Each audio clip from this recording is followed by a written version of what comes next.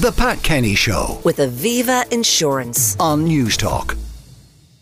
Young Irish farmers are organising a march from Athy to Dublin on Tuesday to protest the lack of government provision to alleviate some of the challenges that they face. Now, they're going to walk through the night and finish at Merrion Square to hand deliver a list of requests. Now, to talk about all of this, I'm joined by the Vice President of Macra Northwest, Rob Lally, and by Limerick Dairy Farmer Louise Crowley. Good morning and welcome. So, Rob, first of all, I don't know how the weather was with you this morning, but it would not be a morning in the Dublin area where I'd like to be walking or finishing up a long march. So tell us, first of all, what's the weather forecast like for Tuesday night into Wednesday morning?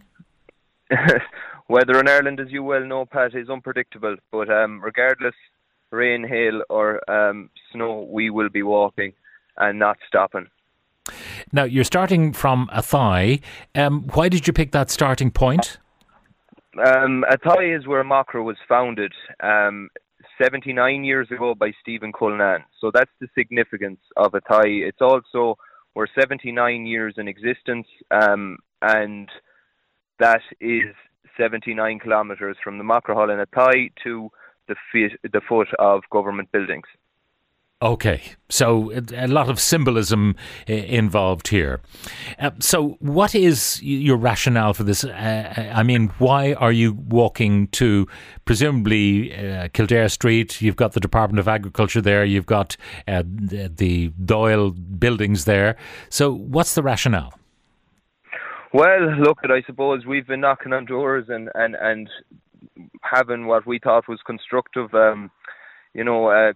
consultations with our representatives. Unfortunately, we feel that a lot of our requests have been fallen on deaf ears, basically. So we feel that this symbolic walk is just to echo our frustration and lack of kind of a collaborative approach with rural dwellers and all of the issues that we're facing in rural Ireland across the board right now. And basically what we want to achieve is we want to be heard. And we feel that this is the best protocol. Now, Louise, will you talk me through some of the items on your wish list? So we have 8 key messages that we want to highlight and get across that are impacting not only the farming population in Ireland, but the entire rural youth population of the country. So there's aspects to access to housing, that affordable housing, and even being able to get planning permission to build your house. Yeah. We want to keep people in our rural areas, so these things are vital. Now, it's a thorny issue because, you know, the general planning attitude towards one-off housing, they want to stop that because they say it's hard to resource various services like public transport to one-off housing. And yet, for people who are on the land, farming on the land, they would prefer to live on the land than maybe remote in a village. Yes, like if your business and your farm, if you're farming, it's a vocation really more than a job. You have to be in the vicinity of the premises. So you don't have the option of moving into a town or into a city. So being able to build on your own land and your own property is essential if it's the person that is actually, farming and it's part of their everyday life. But I know we are struggling in rural Ireland too we need more public transport infrastructure and services, but we can't keep forcing rural people into urban areas because these systems are already under pressure in our cities as well. Yeah, I can understand why with a shortage of housing and there's someone who's got a bit of land at home and maybe some of the children want to build on that land, that it might, remove some of the demand for housing in the local town or the local village. But, that argument about a one-off housing and trying to service that one-off housing with public transport or indeed with anything, broadband, whatever it might be, that they say this is a challenge for the 21st century and it's got to be met by having more coherent housing policies. Well, I think anybody that envisions building out in rural Ireland they know what they're bringing themselves in for. You know, you're not going to have the huge public transport system or the services that an urban person would have. But we are entitled to have a minimum amount of services at least. And you mentioned broadband there. I think after the previous couple of years in COVID, when everyone was returned and worked from home, I think it's a necessity really that we should have access to broadband. Why should only built up areas have it? And especially from the terms of, I'm a farmer, it's actually quite a necessity now within my workplace, and technology is improving and a requirement to our job. Yeah, whether you're registering cattle or applying for grants or whatever, you absolutely need a good internet service, a good broadband service. One other thing I wanted to ask you about, Louise, because you are a dairy farmer, the whole question of quotas for young people who may be setting up a dairy operation and are looking for grant aid, there are restrictions there. Yes, it's totally unfair on the young farmer that is trying to invest in their business and improve on it and make things, more sustainable and efficient, that we are going to be placed with a quota on our heads and we're going to be capped business-wise. It's very unfair. The future of any industry is the new people coming into it, and especially in Ireland, we need our young farmers coming in to keep it going.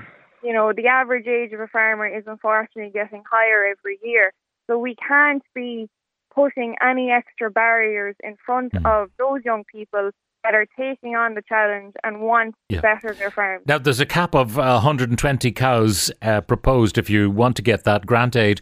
What, in your view, is a viable number? I mean, what kind of a living would you get from 120 cows? Well, I'll just put it into terms of my own family farm. So it's myself and my father farming together. We would have always had 120 cows when it was a single person farm. That was about enough to keep one person farming and meet their income requirements.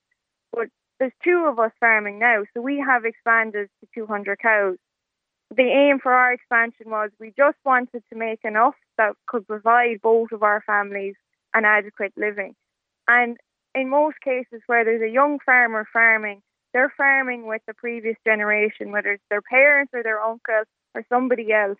So most farms are providing for two people, two incomes if there's a young farmer involved as well. So capping it at 120 cows is really eliminating one person out of that business. All right, well, you have a list, I think, of 8 demands, but I'll go back to you, Rob, finally. How many people do you expect on this march, and at the end of it, who are you hoping to meet? Well, look, we're expecting a nice few people on the walk itself. We're going to have a good few seeing us off in Athy on Tuesday evening at 6:00. We're going to end up at the foot of government buildings, and we're expecting to have around 300 plus. And look, we're hoping to meet everyone. We have all our representatives contacted to come out and meet us and hear our cries for support, basically. We'll have quite a long night's walking. We'll be walking through the night, as you know. That message will be consistently moving. And the significance of that is because as a farmer, you never stop. You're always going. As a rural dweller, you're constantly on the move. Regardless whether that's, you're travelling into your local work or you're farming and whatever. But like what we want to see these fundamental building blocks. We need a good foundation in order to build a good, robust rural Ireland. This is the rural revival. That's what we need. We need to replenish people in the rural communities in Ireland and encourage them to stay. We're seeing a vast amount. I see you have a piece on the radio today about teachers being wanted in Australia, and I thought that was quite interesting because I don't know why they even need to market it with all my own friends at home. There was 11 of us. The last lad now, he was a chef in our rural town, and he's just after landing in Australia yesterday or the day before. So like that's I'm the only one farming. I'm the only one left in the rural community, and in order for rural communities to prosper, we need the chefs. We need everyone. It's not just farmers, and that's why we're shouting from the rooftops. Anyone that has been forced to vacate rural Ireland in search for work, in search of a better life, that maybe had to move to Dublin because the facilities weren't there to meet the demands they have, or the needs they require to live in a rural community, that they had to move to Dublin. Anyone, it's not just farmers, it's our teachers, our nurses, our Gardaí, or anyone in rural Ireland. We're at a significant disadvantage, and that is what we are trying to kind of get that message out. It's not just farmers, but farmers seem to be the only ones left in an awful lot of these rural areas, and the only ones that are able to carry the message. Now, in Macra, we have a lot of nurses, we have a lot of guards, we have a lot of teachers, and all this message is coming from each corner of the country. All right, it's the Rob. Same issues. Very good. Rob Lally, newly elected Vice President of Macra Northwest, and Louise Crowley, Limerick Dairy Farmer. Thank you both very much. 79 kilometres. You'd be walking at a good lick doing about 6 kilometres an hour, so that'd be over 13 hours. If you slow it down a bit to, say, 5 kilometres an hour, that'd be a 15-hour trek. So I don't envy them. I hope the weather is better than it was this morning for that long walk. The Pat Kenny Show with Aviva Insurance. weekdays at 9 a.m. on News Talk.